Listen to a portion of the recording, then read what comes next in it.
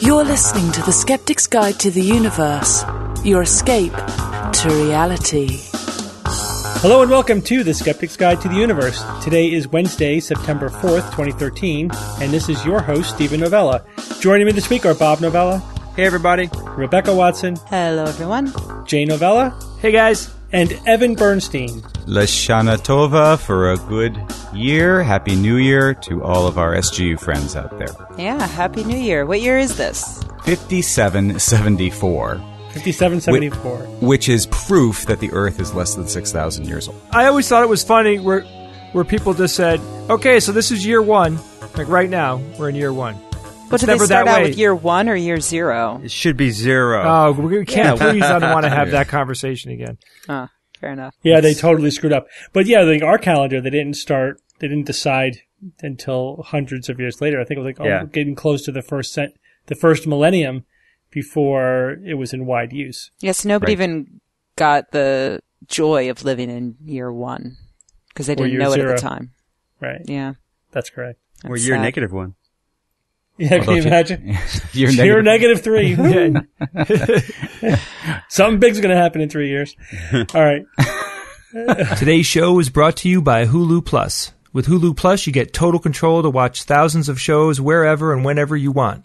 SGU listeners can get an extended 2-week trial of Hulu Plus by going to huluplus.com/SGU.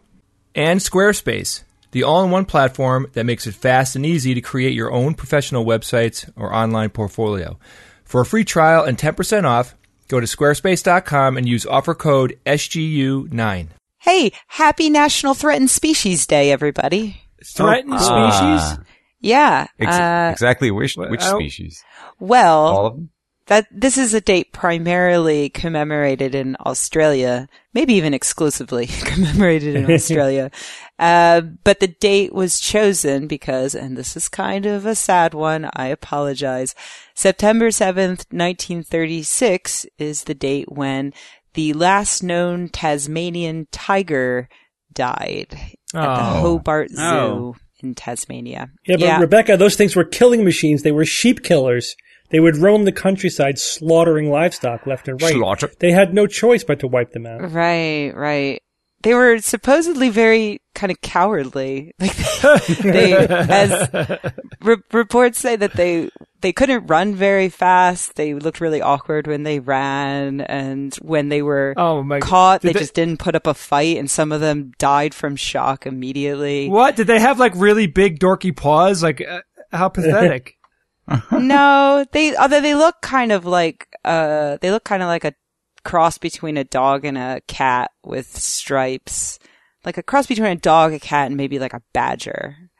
Yeah, I don't know. I think they're kind of cute, but I don't. It really is a shame. Like you can see footage of the last living Tasmanian tiger. If you look on YouTube, somebody shot footage of it pacing around in its cage at the zoo.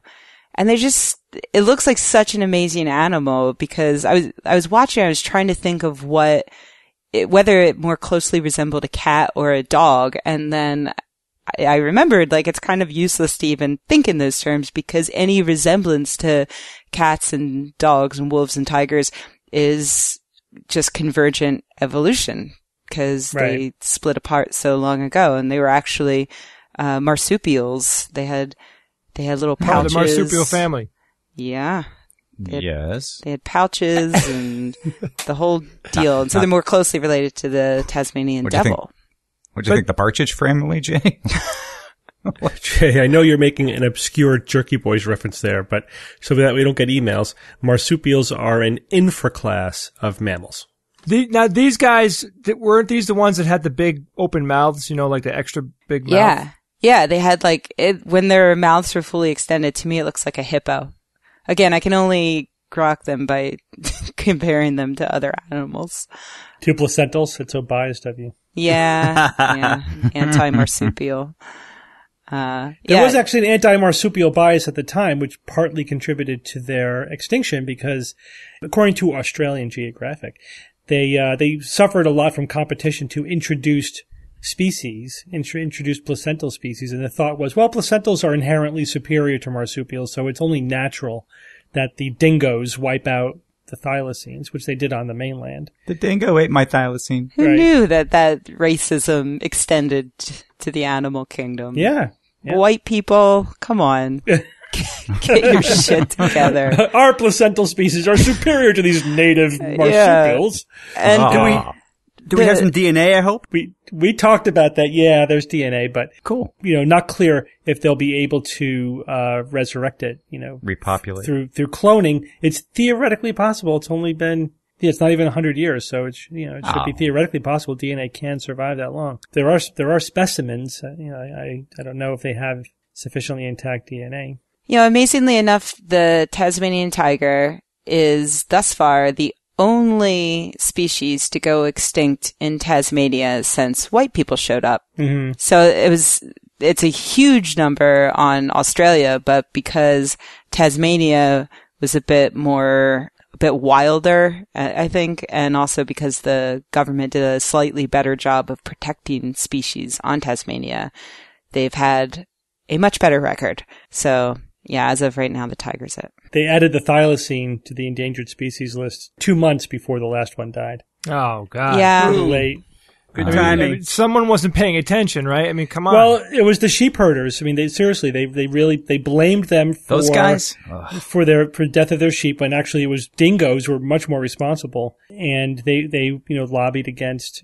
They wanted to wipe out the thylacine. They thought it was a threat to their sheep.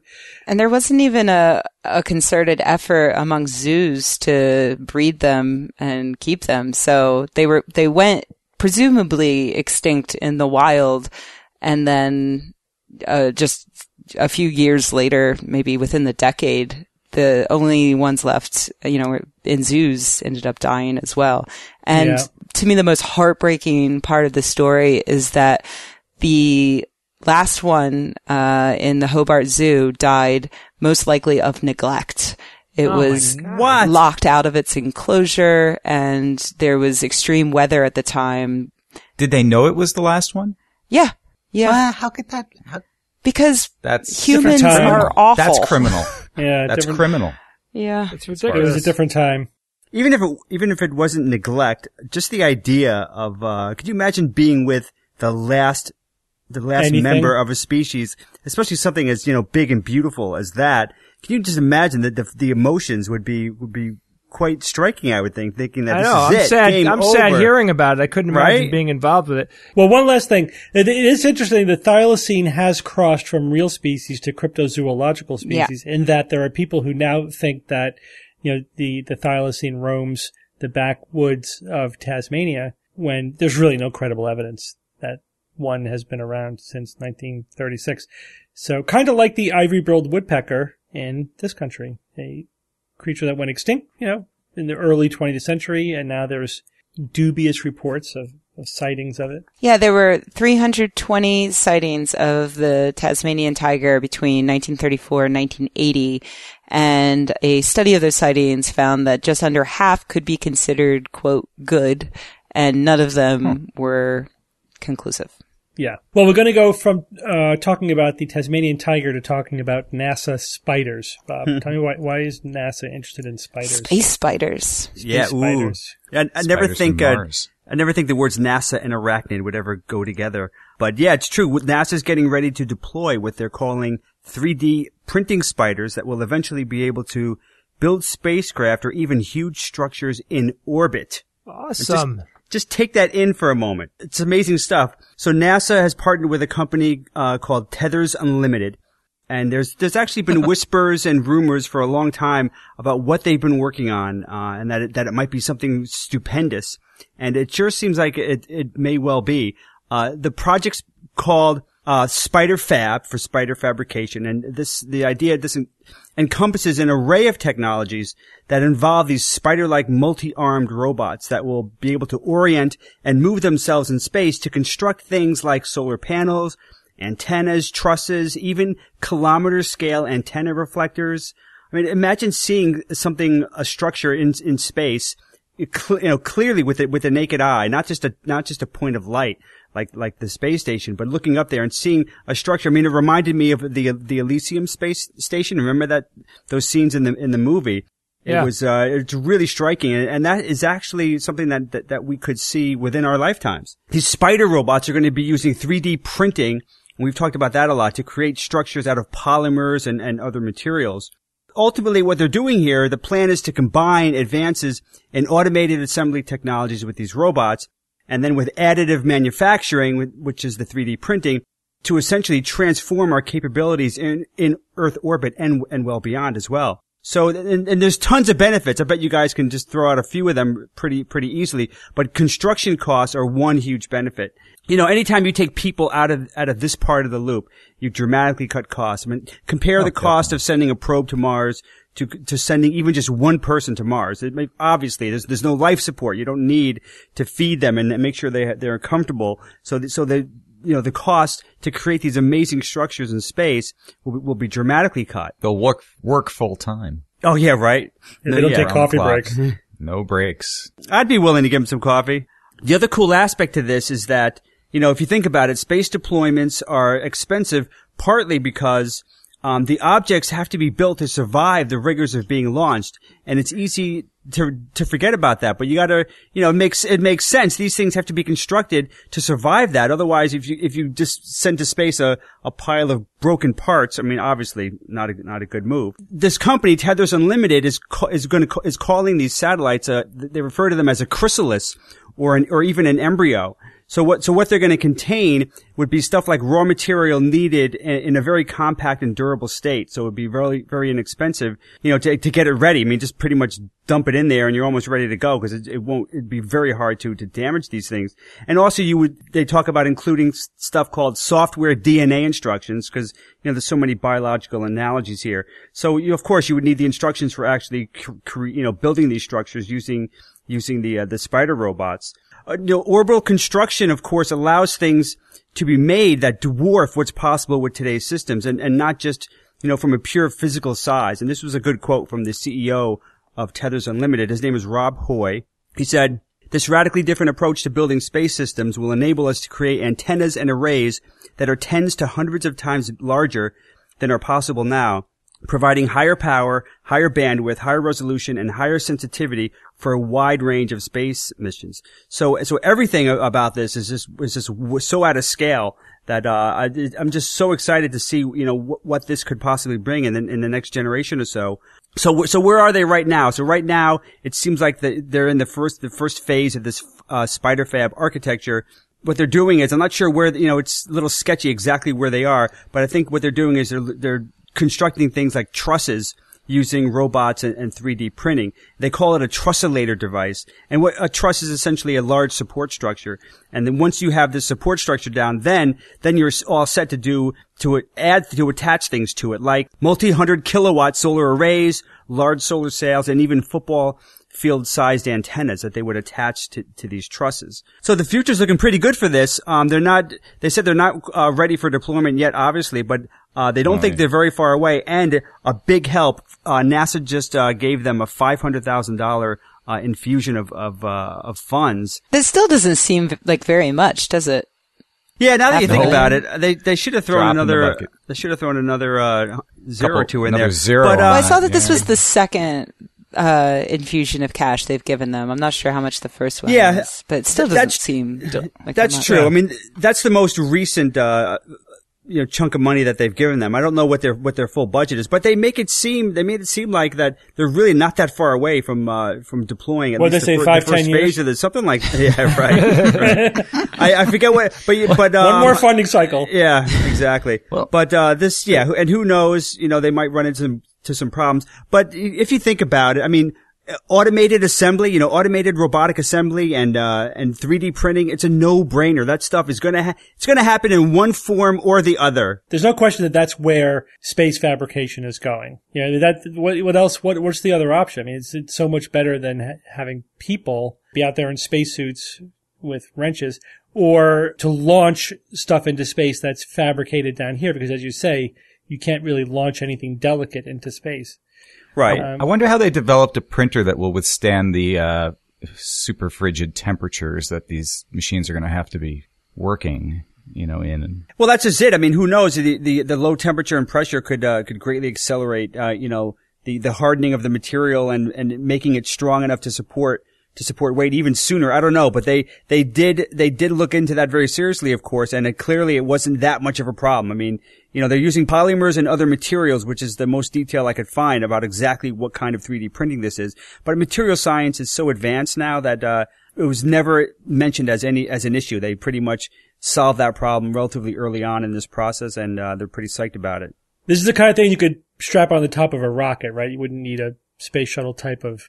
No, that's just it. All you would need just a series of just low cost launch systems. You really wouldn't need anything special. All right, start building that space hotel. Come on. Yeah. All right, Evan, let me ask you a question. Okay. Did your mother eat chicken wings when she was pregnant with you? Whoa! Well, hang on. Let me check real quick. Nope. Oh boy. You a grower or a shower? Hang on. Got it. All right. What the Christ are you talking about? Oh God.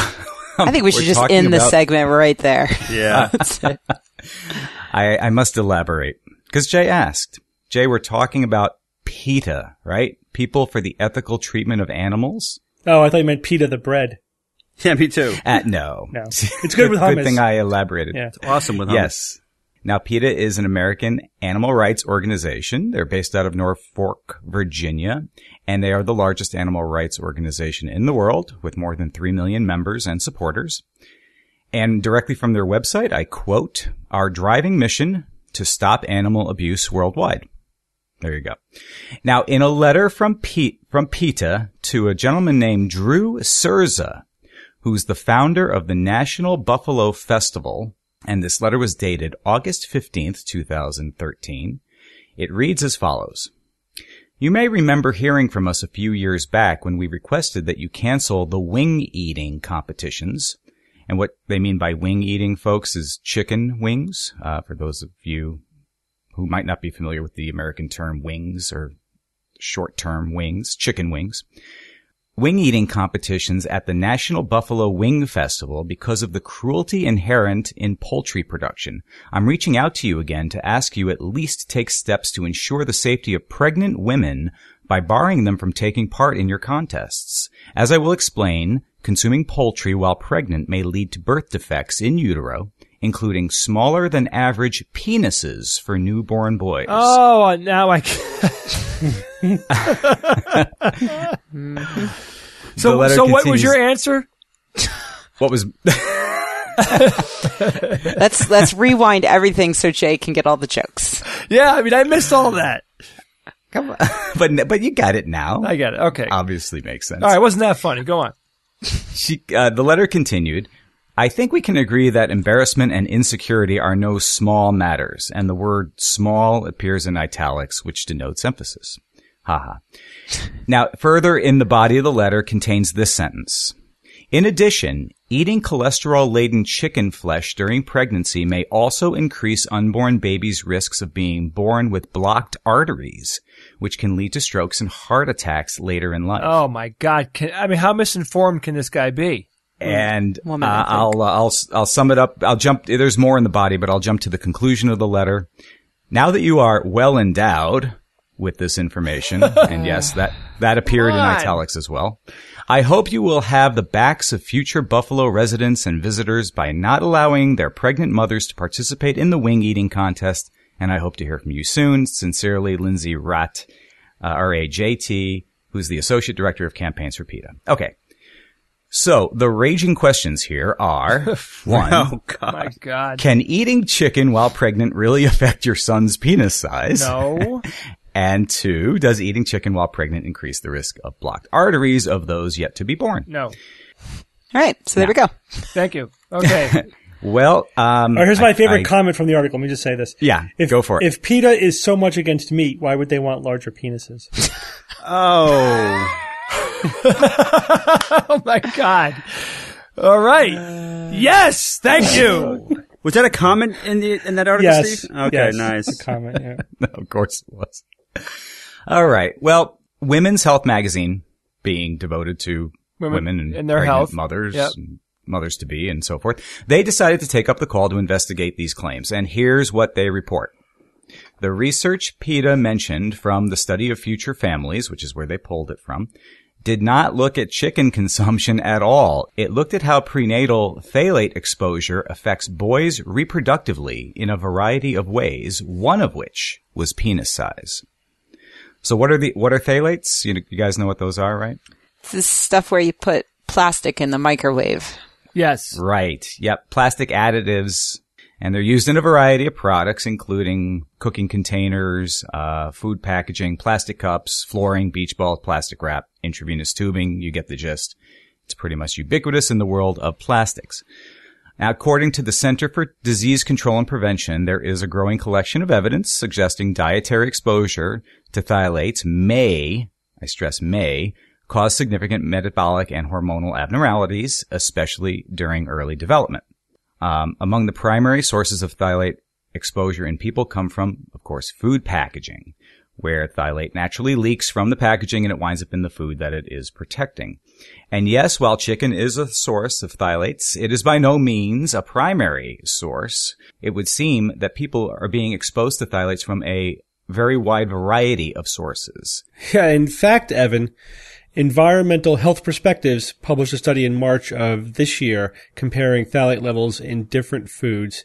And if you look at vegetable oil, grains, fruits and vegetables, they have as much or more of the different types of phthalates in them than does poultry. Poultry's way down on the list. So PETA should be telling people not to eat grains, fruits and vegetables and vegetable oil. And this is a set of facts which PETA fails to mention or put in any kind of proper context in their letter to Mr. Surza. Shock. So I tried to look as deeply as I could at the actual research to see what that showed. And it's a lot of rat studies, a lot of rodent studies. What they looked at numerous morphological features of the genital region of male rodents based upon whose mothers were fed phthalates. So they have very high levels. It's hard to know if that translates to anything in humans. But I didn't find a single study that reported finding decreased penis size. I found a few that measured it, but none that reported it. What they did find was the decreased AGI, or the anogenital index, which is the distance between the anus and the genitals. That distance is shorter in correlation with higher phthalate levels. And the other effect was incompletely descended testicles. But nothing about penis size that I could find. In humans, there's a couple of small studies looking, epidemiological, not experimental, just measuring phthalate in the urine of mothers and measuring the genitals of their sons. And again, it's a little bit of an association with the decreased AGI, but nothing about penis size that I can find. So the evidence is characterized in reviews as preliminary, that there is a consistent effect here in the research that exists so far, but probably only a risk with the highest levels of exposure, and it still hasn't been definitively demonstrated. Precautionary principle would reasonably argue for limiting exposure to phthalates in pregnant women and in infants. And in fact, under the Bush administration, phthalates in plastic baby toys and products was banned. So that step has already been taken. How much would you have to ingest, Steve, for there to be any kind of effect? It's hard to say how much would you have to ingest. I mean, the human studies look at markers of how much is in the body, not how much was consumed. So, and it's only the highest, percentiles that have any association. Bottom line is, to me, there's a possible effect here. It's plausible that there's a possible hormonal effect. But the data is preliminary, so we can't really make statements like what's the safe level and what's the risk at this point. The other scientific claim they made, Steve, in this letter to the fellow who runs the festival, regarded the clogged arteries in the unborn. Yeah, I mean, that's ridiculous. But you have to have a Western diet is associated with a higher risk of, say, cholesterol streaks in the arteries of 20-year-olds, compared to a more Mediterranean diet, for example, or a more Eastern diet. So, Yeah, certainly a childhood spent consuming large amounts of fat and cholesterol may accelerate the development of atherosclerosis. Trying to tie that to mothers eating chicken wings is obviously ridiculous. And Women's Health went to the authors of the studies, which PETA cited, for reference to their letter, and the authors of the studies both agree that PETA is not doing a good job. They're not being responsible, and they're saying this is very, very tenuous. There's it's a stretch. You can't use this to bridge those those correlations. It's not prudent, and they don't agree with it. Yeah, it's bad science. They're using bad science as a propaganda tool to support their ideology. Again, which is saying nothing about, their ideology itself, the being against animal testing or whatever. We're not commenting on that. We're talking about their abuse of science in promoting their ideology. Taking them to task. As the token pseudo-vegetarian, pescatarian on the panel, I would like to go ahead and make a moral statement and say that PETA is absolutely despicable. Like, I loathe them because of things like this, because when there are so many skeptics and science lovers out there who are also concerned about animal welfare, and seeing things like this, using science, twisting science to make some sort of crappy point.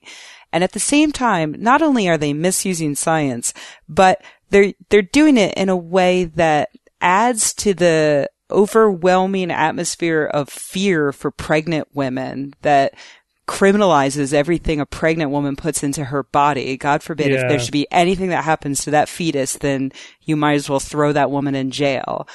So they're contributing to that. And now they're also contributing, like, I'm used to them selling women down the street, up the stream. Is that where you sell people? Down the river. Down the river.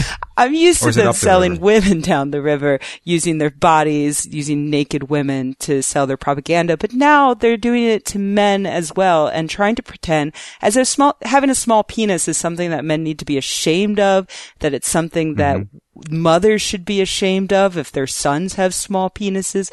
There's nothing wrong with having a small penis, so long as it doesn't have any horrible health effects. I mean, it's not a big deal, so to speak. So I just had to get that off my chest as the resident, hippie animal lover. Screw PETA and their jerky ways. Yeah, by doing this, they do give animal rights activists in general, animal rights activism, a bad name. Yeah. Yeah. By being a big representative organization, I said, like the biggest organization that consistently uses pseudoscience to promote its agenda, they actually, in a way, you could argue they hurt their agenda. Yeah. I would argue definitely. that, exactly. And there are tons of great animal rights organizations out there. Do a little research on them. Find some local groups in your area. They are a bunch of dedicated, really hardworking people who don't do this kind of crap. And, you can express your support for them in other ways. Just don't send it PETA's way. Exactly. Have your pet spayed or neutered. Real quick, couple things. It was really weird when I was doing a little research on this article to actually type into Google for the second time 2 words, chicken and penis. It was really odd.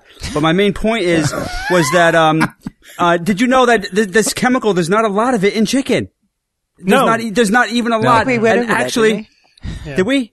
Yeah. Well, I didn't. I brushed. Yeah, I don't remember you saying that. But also spices. Spices are actually much higher on the top of the list. Much worse than chicken. Which I'm glad that I can't get pregnant because I would. Oh boy, if I didn't eat spices, that'd be a terrible thing. What? Watch those Scovilles. Did you know there wasn't a lot of that chemical in chicken? Oh boy, I heard that somewhere. Pot kettle. I'm trying to think of a Chicken Little joke, but I'm drawing a blank. Oh. It's probably for the best. Yeah. Okay. Why don't we move on? What do you guys know about traditional Chinese medicine? Only the bad I know stuff. the acronym. I take it and then I want to take it an hour later. The acronym is TCM. It's a hard question to answer, Steve. I mean, I know quite a bit about it. There's a lot of ins and outs about, the different things that they use, where they get it from, the superstition behind the practitioners and the people that take it. Life Force, Meridians, all that. No. Yeah, it's interesting because, we talk about it a lot. It's gaining in popularity in the West, ironically, But, most people I talk to about it, outside of my colleagues, who study this sort of thing, have no idea what it's really based on. But the reason why I bring this up is because there was a recent article discussing the fact that there's a clash between science-based physicians in China and traditional Chinese practitioners, and specifically over treatments for the flu. There are a lot of concerns in China about bird flu, about different strains of flu, respiratory viruses, and the traditional Chinese medicine practitioners are offering a number of different remedies, and this is starting to piss off the science-based doctors who recognize that their alleged remedies are worthless, and it's potentially harmful to tell people to rely upon worthless remedies. So, for example, Professor David Shu Chong, who teaches respiratory medicine at the Chinese University of Hong Kong, said there was no scientific evidence to show that banlangen, which is a herb commonly used to treat influenza, that it is effective at preventing influenza. He said the traditional Chinese medicine industry is trying to cash in. So in addition to herbal remedies, they have been recommending, for example, going out and getting fresh air and sunshine, massaging the side of one's nose, exposing part of one's leg and stomach to incense. Letting the smoke from incense wash over your skin? Right. Okay. So yeah, in addition to the banlangen, which is a type of root used in TCM. So these treatments, there's no evidence or plausibility that there's any effectiveness to any of them.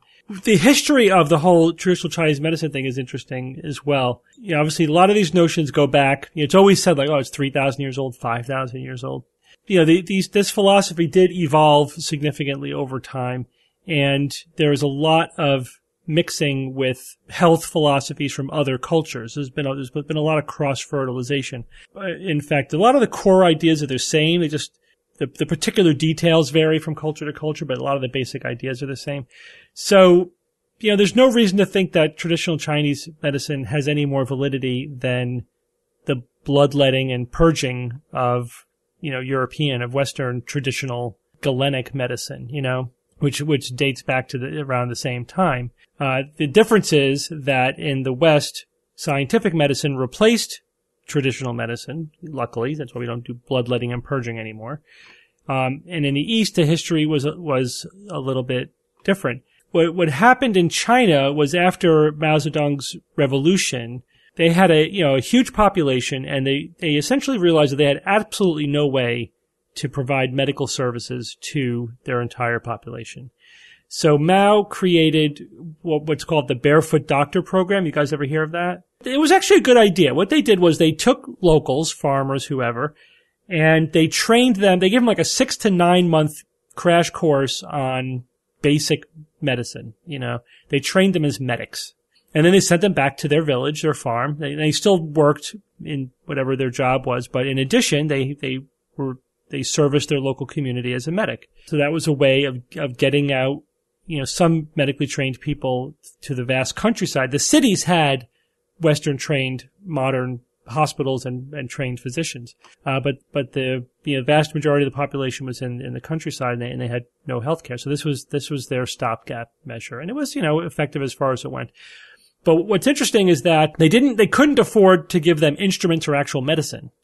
So they created the Barefoot Doctor Handbook, which was essentially how to practice medicine without any actual medicine. So they had a chapter in there on, well, here's the local roots and herbs that you can use, in place of manufactured medicine or pharmaceuticals. The fact that was included in the handbook lent a lot of credibility to the traditional Chinese medicine herbalism. But it was in the handbook, it was the last ditch effort. It was sort of this is in desperation. If nothing else is available, you can rely upon, the local, herbs and roots. But it was never really presented as this is like the primary medical care. This is the first thing you should go to. But in the East, when it was looked on as, this is what they're doing in China. This is cutting edge Chinese medicine. Meanwhile, in China, they were importing Western science-based medicine, and they were resorting to this only as a last-ditch effort when they couldn't afford real medicine. There's also been a sort of cultural pride aspect to traditional Chinese medicine.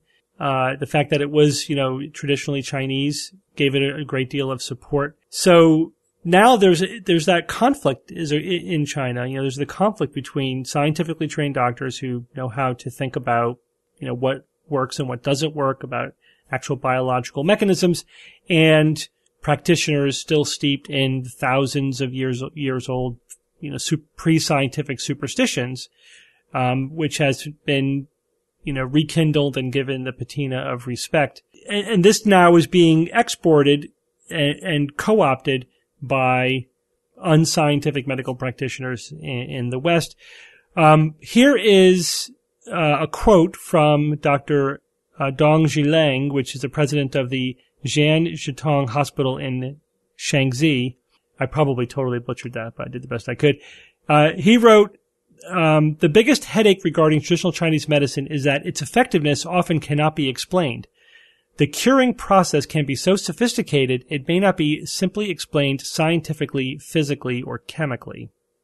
So he's essentially saying, first of all, he's assuming that it works.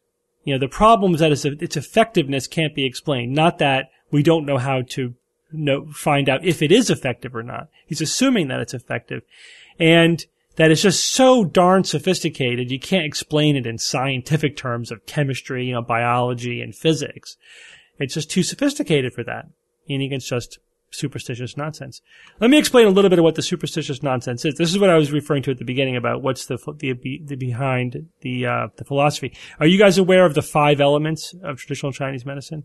Air, water. Actually, the first one you mentioned, it's not air. That's the one that's missing. It's fire, earth, water, and then metal and wood. And they believe that all phenomena in the universe can be broken down into the interactions of these 5 elemental qualities. Wood, fire, earth, metal, and water. Yeah. Right, yeah, not to be confused with the previous news item. What about plasma? Wood in the universe, yeah. That's a mythology. Does not reflect reality, That's exactly what that is. Yeah, you have the elemental quality of wood. You're trying to understand all of nature through that prism. That's what we're talking about. There's that, and then the other layer is the yin and the yang, which is like everything. There's a duality to everything in the universe, and the yin is female and moist, and the yang is male and dry.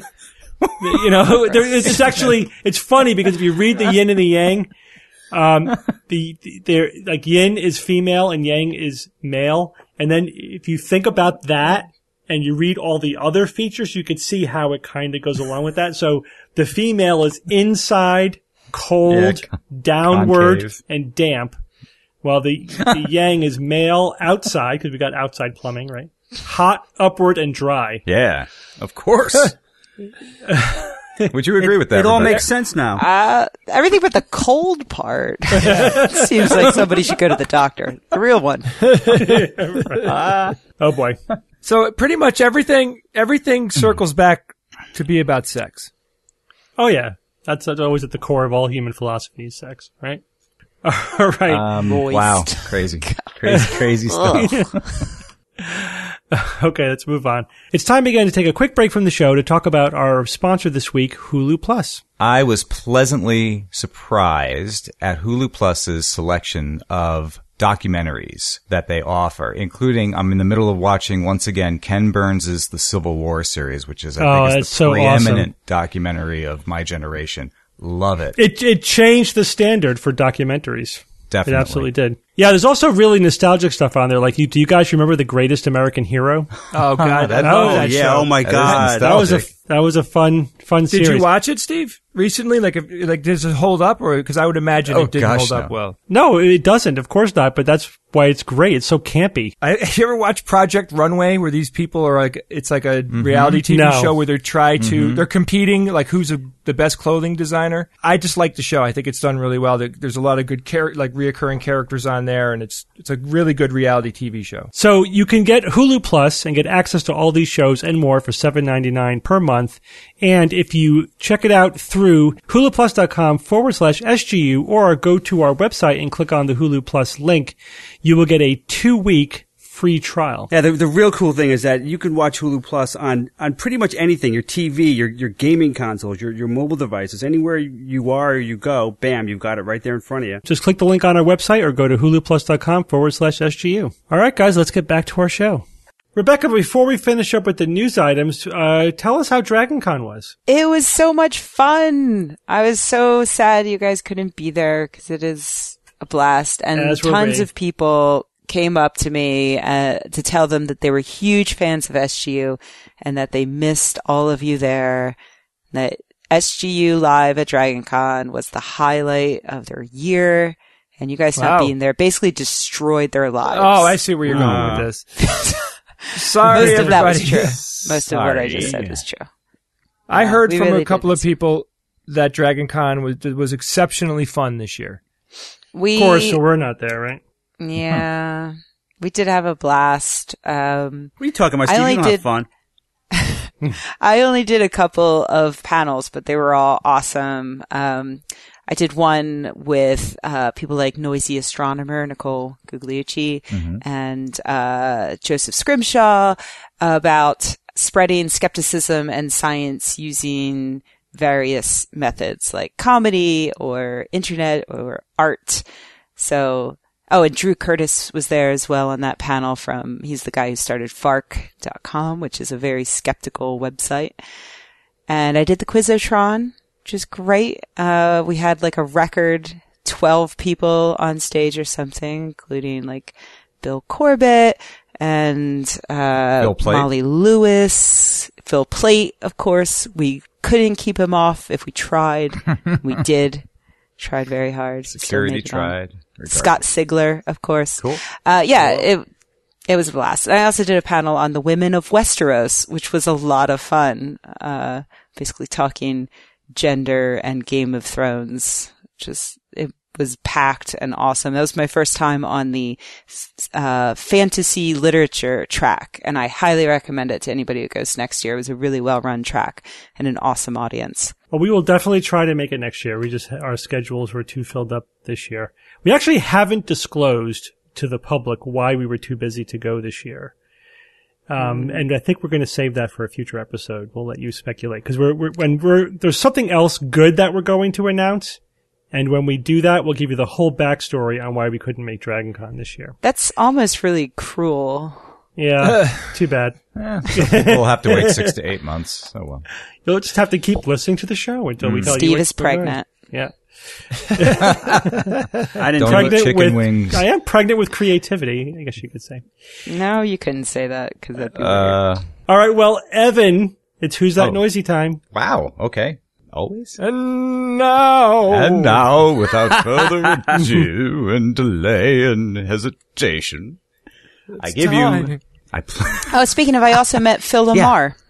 Oh, really? Oh. He was awesome. He's one of the voices for the guy. Simpsons character. Futurama. Futurama and like a million other shows. And he was so much fun. We hung out in a hotel room and drank and laughed, and it was fun. Oh, jealous. Yeah.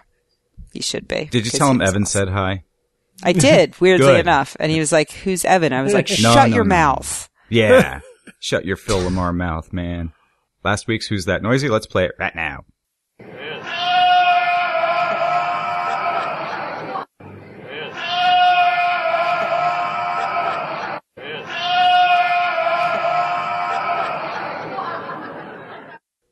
It sounds like a guy yelling in the mall. It's like William Shatner's first attempt at yelling "Khan." Didn't come out very well. It is kind of a tortured version of it. So, what is it? The most guesses that came in, I don't know if any of you read the emails or the postings, but they think that it was a goat bleating that noise. However, correct? Not correct in this case. We've actually played the bleating goat years ago as a prior Who's That Noisy. This was a different animal making this all too human-like noise, and it is, of course, the seal. Yes, that's a seal. No way. Oh, cool. Exactly which species, specific type of seal, I don't know. There are plenty of YouTube videos out there of screaming seals. Just put in screaming seals and you'll get like 500 videos of them. they're all in captivity, these ones that they got these recordings off of. So I don't know if it has to do with a feeding cycle, if they're trying to communicate with each other. There's not much to be found about exactly why these seals scream this way. So, Evan, it was the seal mimicking a human, do they think, or what's the deal? No, not mimicking a human. There's lots of video footage of it in which seals in different environments at different times and different surroundings are making that kind of noise. Just one of the noises they make. Maybe they think we're mimicking them when we scream. Maybe. It must be really weird to hear an animal make a human-sounding noise like that. But yeah, I mean, but have you ever lived in the woods? There are tons of animals that make really creepy human-sounding things. Like rabbits, when they scream, sound like babies, human babies. Rabbits, or birds, foxes. Right, frogs. Fisher cats, owls. The person, let's see. They didn't send me their name, but I'll just read the first part of their email address. 955th or 955th, I guess you could say, is this week's winner. So congratulations on guessing correctly and having a very interesting email address there. Here we go. Another, who's that noisy fresh off the presses? Identify this voice.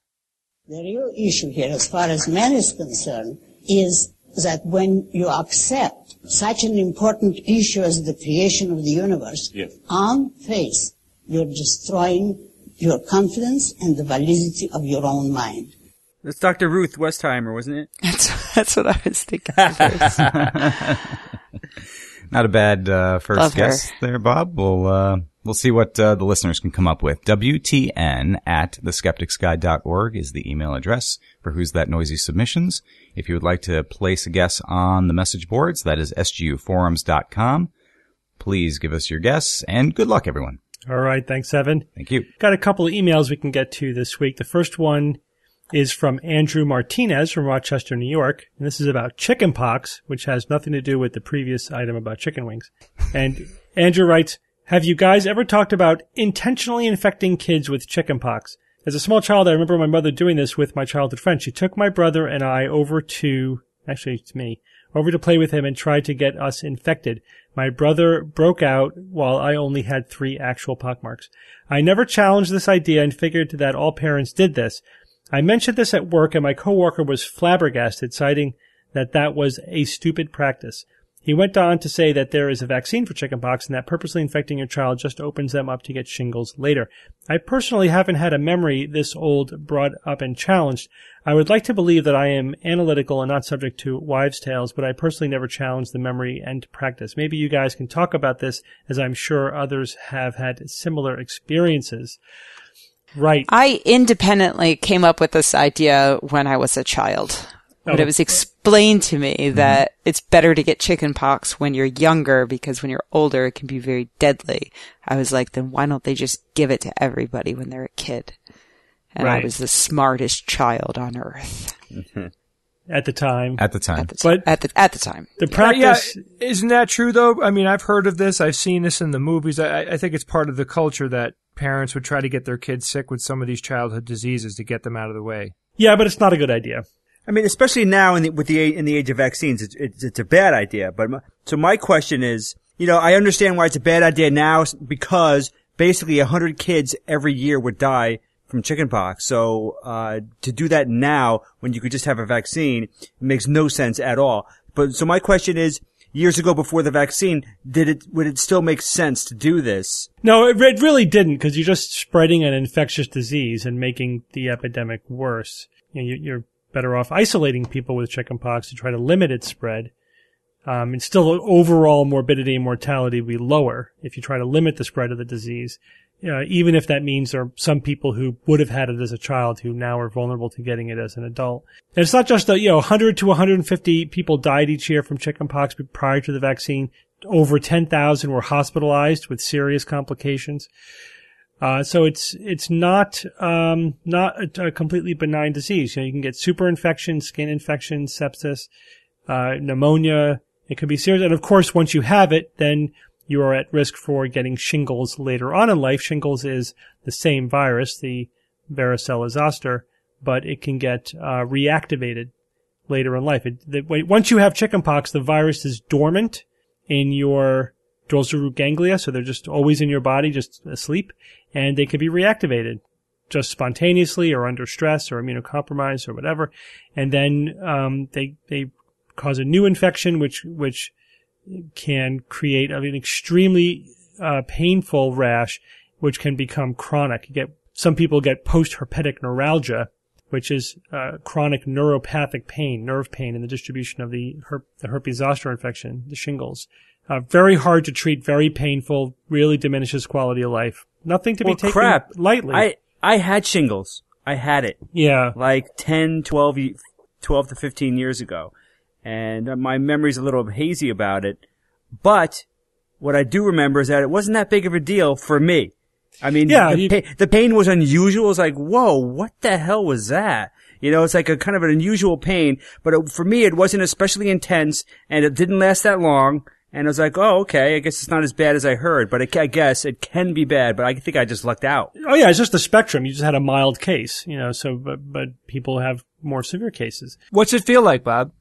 Well, like I said, it's a pain. It was a pain in my back and like in the middle of my back and in various areas, small areas of my back. And it was just an unusually, it's hard, it's kind of ineffable to explain.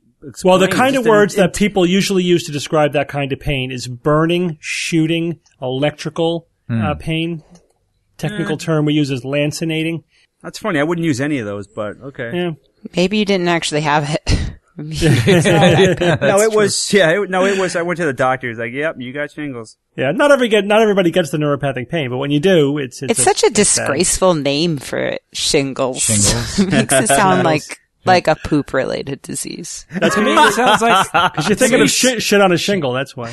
Yeah. Shingles. Yes. There you go. Shingles is like some old world wacky disease that people used to get, like consumption. Yeah, consumption. Or rickets. Right. Rickets. Or scurvy. Things that occasionally people do still get, and it's horrible, but. Yeah, if you had a bad case of the heebie-jeebies, you could get rickets, which would make you have scones. Scones. Piles and... almond scones? Did you say scones? I'll just give you some laudanum for the pain. Oh, yeah. Or radium. All right, but Bob, you bring up the point that now there's a chickenpox vaccine available. Yeah, hello. And so you don't have to get chickenpox or be susceptible to shingles later in life. You just can get vaccinated. And the chickenpox vaccine is quite effective, and it lasts a long time. So it gives good immunity. Generally speaking, the vaccines don't give as long-lasting immunity as the infection itself, but that doesn't mean it's better to be infected. Huh. We actually measure the duration of the effect of various vaccines and schedule booster shots at intervals that are necessary, to get the titers back up. So, but the varicella vaccine is very effective and provides good protection that lasts for years. So there's simply no reason to deliberately infect people with chickenpox anymore. It's really only a practice among the anti-vaccinationists, to be honest with you, people who fearmonger about vaccines or have pseudoscientific ideas about the dangers of vaccines. Yeah, and it's not just chickenpox in that case. I think we've talked before about people having measles parties and stuff. It's really horrific. Yeah, it's even worse. Yeah. Yeah. There was that book that Australian person published.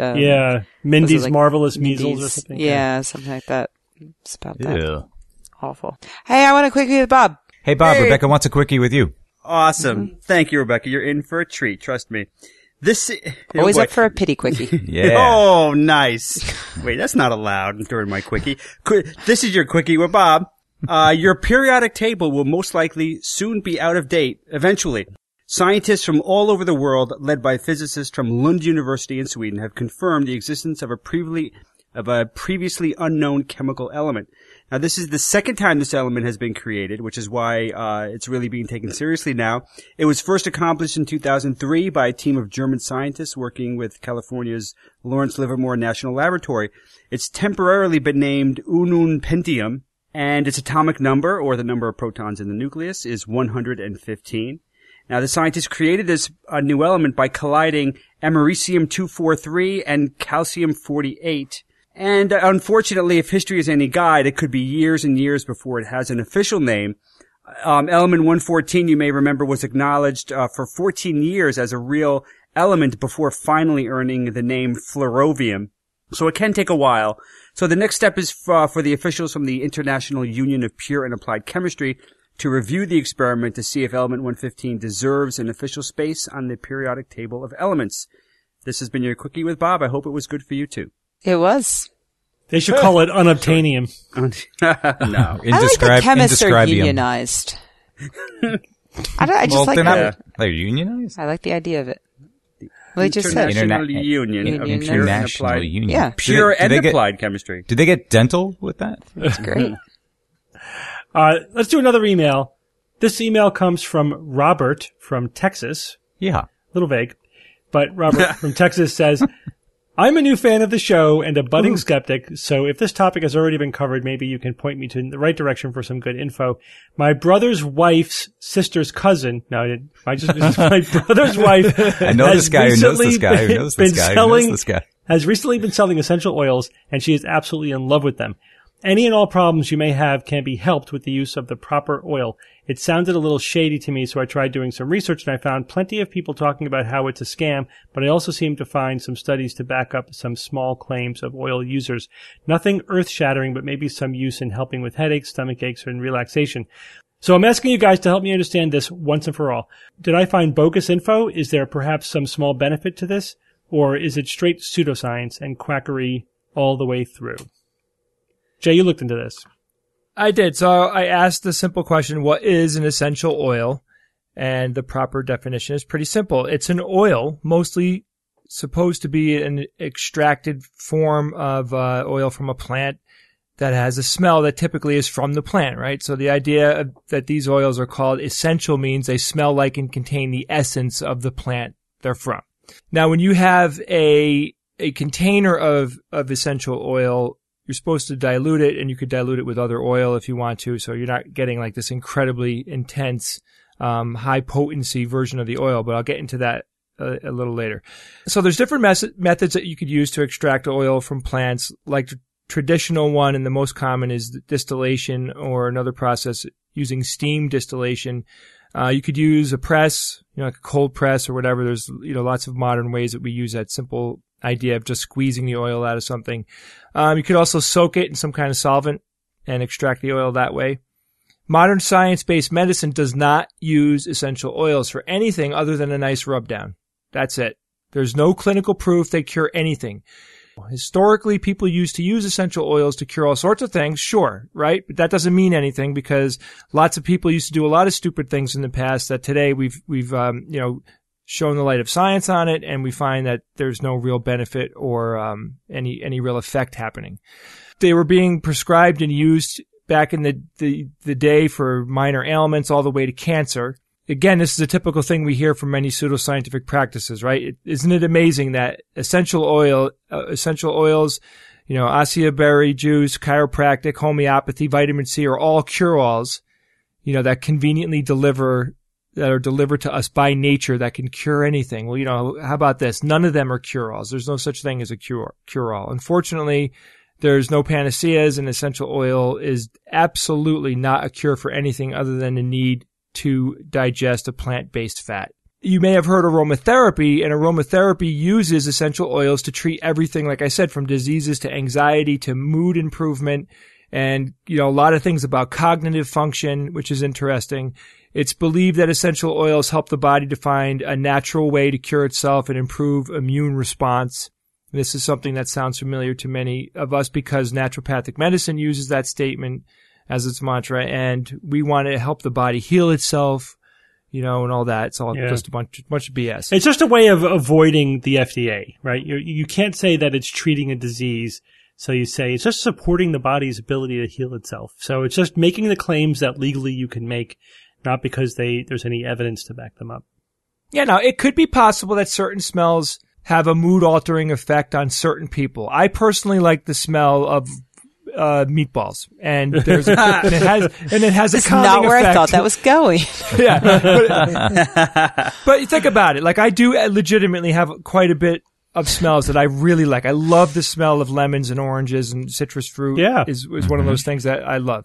So I actually bought some essential oils last year. So we were at SciCon. One of the other vendors by the SGU table was this nice couple who used to sell essential oils for pseudoscience, and then became skeptics. And they had this huge inventory of essential oils, and that they no longer believed in.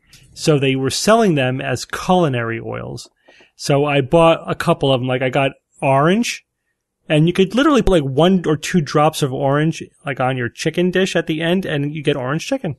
Yeah. So it actually works. Or I actually tried putting a couple drops in like a bottle of Coke, and you get orange Coke. Of course. Yeah. I mean, you have the true, you have particles from that fruit or vegetable, whatever it is, the plant that, and there, you can cook with it and everything. But like I said before, I mean, these oils can be really potent. There's quite a bit. They're very concentrated. Yeah.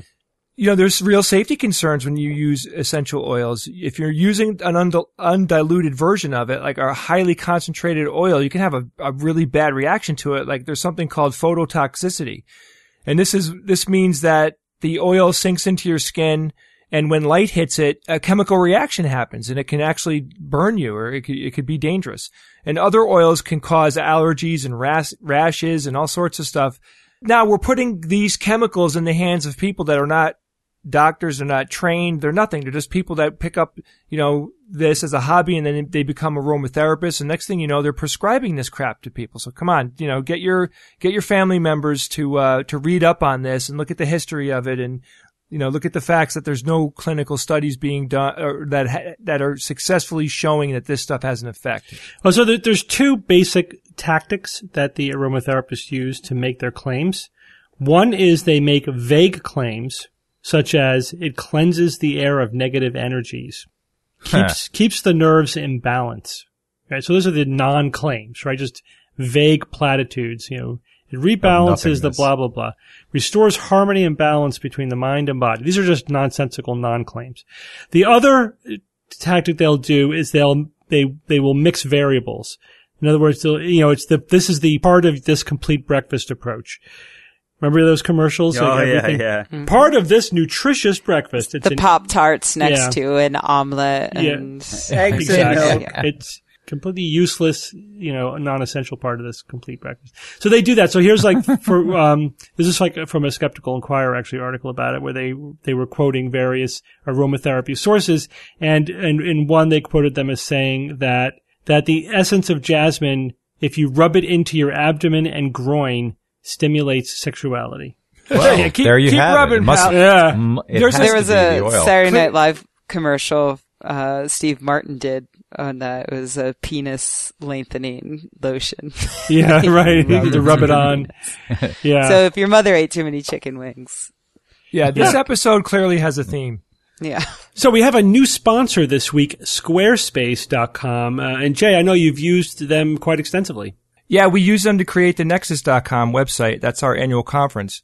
They just updated their interface to version 6, and it's an incredible tool. They have over 20 templates, and they're all responsive design, which means that they smartly change their size and layout to fit on any device, which is awesome.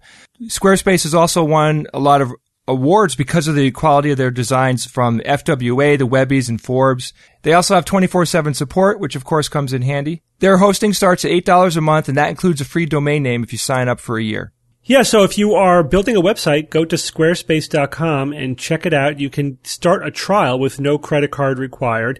And if you sign up using our promotional code SGU9, SGU the number 9, you get 10% off. And of course, you throw some of your support for the SGU. And if you are a listener who is already using Squarespace for your website, send us the URL. We'll take a look at them and maybe we'll talk about it on a future ad. Yeah, we'd like to thank Squarespace for their support.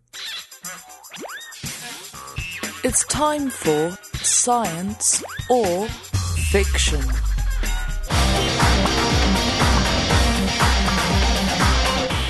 Each week I come up with 3 science news items or facts, 2 real and 1 fake. I challenge my panel of skeptics to tell me which one is the fake. We have a theme this week. I've been very theme happy recently. Yeah. This one, the theme very is... theme sad. Theme is dubious research. These are all statistics about how bad scientific research is. Okay, research about doobies. Gotcha. Okay, here they are. Item number 1, a thorough review of published studies in psychology found that only 5% of published replications confirm the prior results. Item number 2, studies have found that as many as 50% of published peer-reviewed research contains statistical errors, sometimes changing the conclusions of the study. And item number 3, in surveys, 34% of researchers admitted to questionable research practices themselves, and up to 72% in their colleagues. Rebecca, since you weren't with us last week, you get to go first this week. This is tough. I 100% believe all of these. It's a good place to So only 5% of published psychology replications confirm the prior results. Obviously, that's a very low number, but it's psychology. That makes sense to me. I mean, we see that all the time. For every single study that comes out, we can come up with another study that says the opposite. And so it doesn't surprise me that an exact replication could find different results. So 50% peer-reviewed research contains statistical errors, which sometimes change the conclusion. That sounds perfectly reasonable too. Like 50% actually sounds a little low to me, in terms of just overall statistical errors. If it were 50% that changed the conclusions of the study, I would find that ridiculous. But 50% containing a statistical error, one or more statistical error, yeah, definitely. 34% of researchers admitting to questionable practices themselves, 72% of their colleagues. Now, I actually have read surveys that seem to support this. The 34% admission of their own questionable practices seems high. All I remember about the prior research I've read is that the total number of people admitting to questionable research was very low, but when asked if you know somebody who has done it, it's very high. So this conforms to that. So that makes sense too. This is a complete and utter coin flip for me. I think I'm going to go with the 50% containing statistical errors because maybe that's actually a low number. Maybe it's even more that contain errors, but I really have no idea. So total guess. That's the one I'm going with. All right, Bob? 5% confirmed prior results. Yeah, it seems initially kind of low right out of the gate, but 5%. But yeah, 'cause we're just always seeing studies that go against other studies. So that's, I mean, yeah, I could support that one. The 50% published peer review statistical errors. This is just too vague to really evaluate. What kind of statistical errors are you talking about in terms of 50%? I'm sure 50% can have minor ones, absolutely. And then you say sometimes changing the conclusions of the result. Well, what the hell does that mean? That could be 1%. That could be 5%. What does sometimes mean? So this is vague. I might have made a statistical error in that one. Yeah, right. So, there's so a that's 50-50 chance. It's just so vague that that's immediately suspect. The third one here with the 34% admitting questionable research, I don't know, just human psychology. I don't think more than a third of the scientists would admit to questionable research practices. The 72% in their colleagues, yeah, I could kind of see that. But a third of them, 1 in 3 of them saying that, yeah, maybe some of the stuff I do is a little sketchy. I got a problem with that one because of that. Just for pure psychology, people can rationalize it, anything they do. Yeah, I want to go with human psychology and say that they wouldn't admit that they had questionable practices. So I'll go with 3 with the 34% researchers. Okay, Evan? Crap. Only 5% of published replications confirm the prior results. Surprisingly low. And then moving on, the next one, about the 50% of published peer-reviewed research contains statistical errors, yes, and sometimes changing the conclusion. I'm leaning towards that one being correct as well for many of the reasons Bob stated. We don't know what sometimes means in this context. Could be anything. So I'm leaning towards that one being right, which leaves the 34% of researchers admitting to questionable research practices themselves. I'm leaning towards what Bob is thinking here. 34%, too high. Human egos getting in the way of that. Flawed thinking does get in the way, and their emotions do too. So therefore, the 34% of researchers' questionable research practices is the fiction. And Jay. Okay, so 50% of us have selected the third item. And right now, 25% of us have selected the second item, and 0% of us have selected the first item. So I think statistically I should not choose the first item because nobody else picked it. So that one's off the table. Are you trying to use science to solve this? Yes, I am. Follow me on this one. Now, Rebecca, seriously, truly follow me on my line of reasoning here. Oh, okay. I always try. In the third news item, there are two percentage numbers in there, 34% and 72%. The first thing that occurred to me was those numbers sound so wonky to me. Like really, like I don't know, they just seem fake to me. But then I thought, there's two numbers in this one. It doesn't seem like Steve would pick a news item and alter like two of the numbers in the news item because that's just cheesy. So I don't think he would have altered the third one. So I think it's most likely that the second one is the fake. Okay, so Jay and Rebecca think that the 50% makes statistical errors is the fiction, and Evan and Bob think that 34% admitting questionable research practices is the fiction. So you all agree that a thorough review of published studies in psychology found that only 5% of published replications confirm the prior results. You all think that one is science, and that one makes 2 weeks in a row that I have swept you because that's the fiction. Oh, that is amazing. Wow. I did not expect that. That's awesome. So well done. Okay, so what? Oh, I think it sucks. My reasoning was an epic fail tonight. Damn. Yeah. Oh, these are tough. I mean, Wow. I think Rebecca's right there. Also, I made them all sound plausible. Unfortunately, plausible. Steve, yeah. I gotta tell you something. So about 2 months ago, our brother Joe, who listens to the show, said to me, he called me and Bob and said, I figured Steve out. He's got to tell. When he reads the news items, he has a little bit of a giggle when he's reading the fake. Yeah. Or he has a reaction when people get it wrong. You have a little bounce in your voice when somebody guesses wrong. And I've been paying exquisite attention to you, and you do not have a tell. No, I don't. It's bullshit. People have been telling me that for years, and it's always something different. It's all confirmation bias. Once you think somebody has a tell, then of course you see the tell. It's like it always works except when it doesn't. Confirmation bias makes it seem as if it's real. But I am so conscious not to do anything and not, what I mean, to say things exactly the same way. And also, just talking just in general, like if you talk to poker players and whatever, the whole notion about people having tells is generally BS. But anyway, we're going to get a lot of emails about that. I can probably, but tell. So this was inspired by an infographic created by clinicalpsychology.net, but then I sort of vetted my own items, but they were talking about shady scientific research is rampant. But let me go over these individually. A thorough review of published studies in psychology found that only 5% of published replications confirm the prior results. That's the fiction.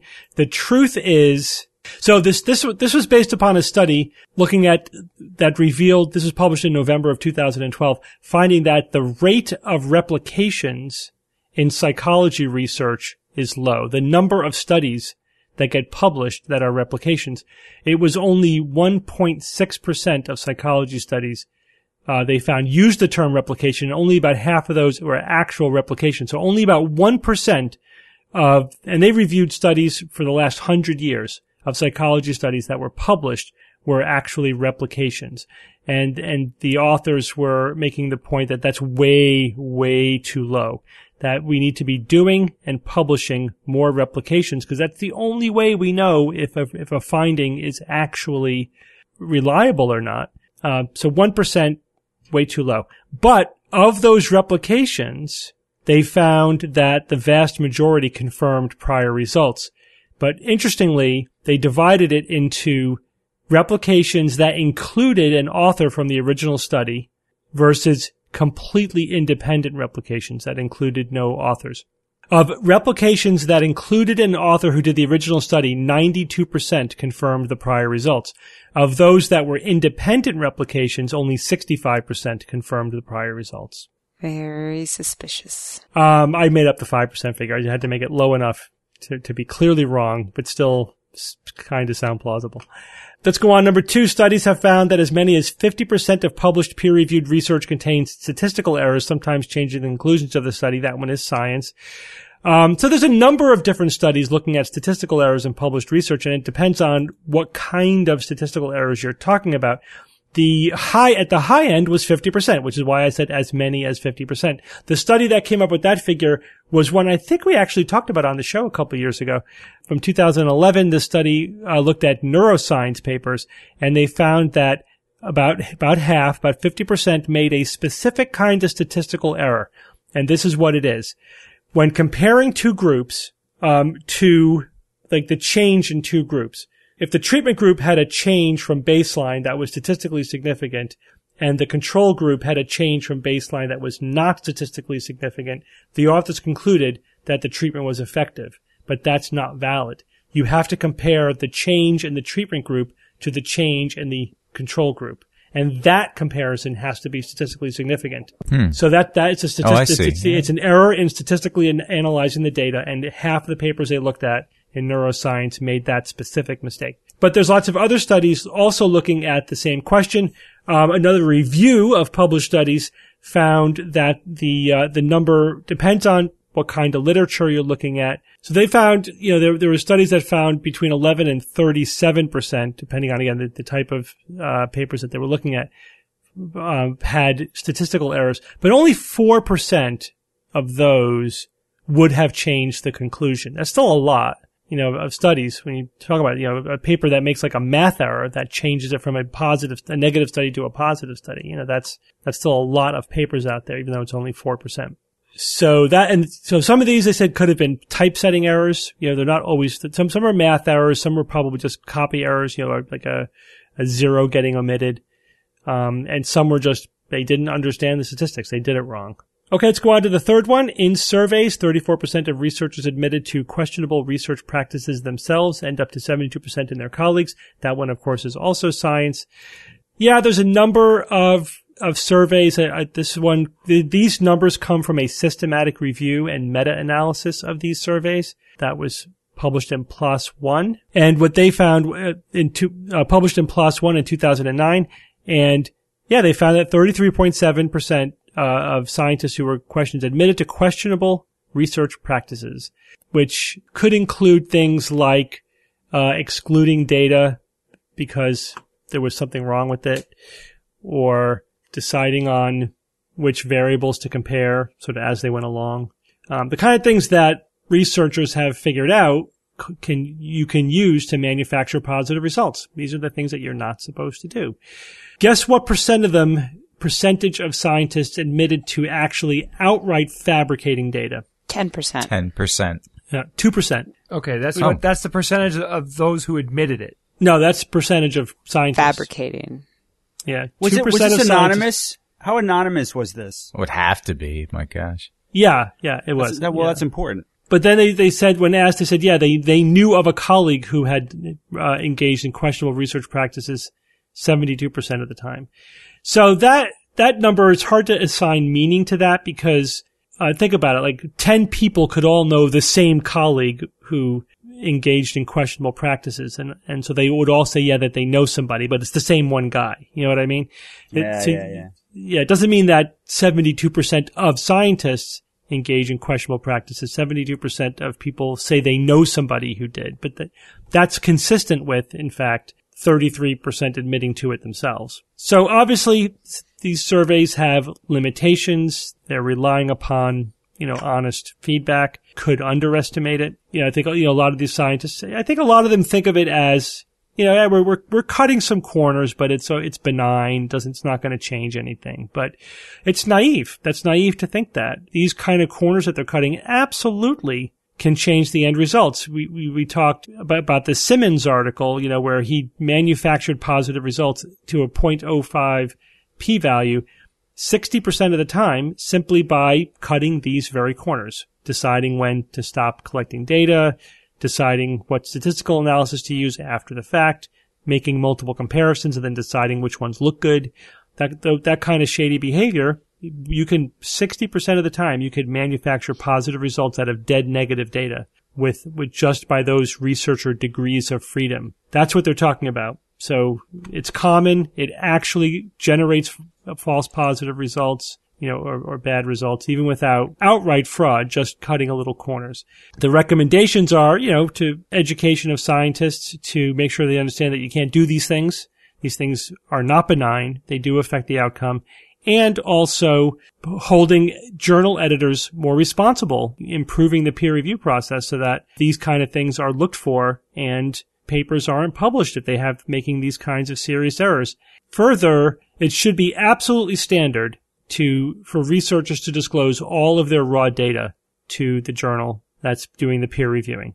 Period. You should just be required outright to submit all your raw data. Right. Yeah. Once you've had the opportunity to select the data that you're presenting, then again, you could easily cook the data and manufacture whatever results you want. And there would be no way for the reviewers to know it because they only know what they're being given. You would think the cranks and the quacks would jump all over these kinds of reports and throw them back. They do. They do, faces. Evan. They do. Absolutely. The science deniers love this kind of stuff. Oh, yeah. Yeah. And look, even when people are trying to conduct legitimate science, it's hard. Yeah. Science is hard work.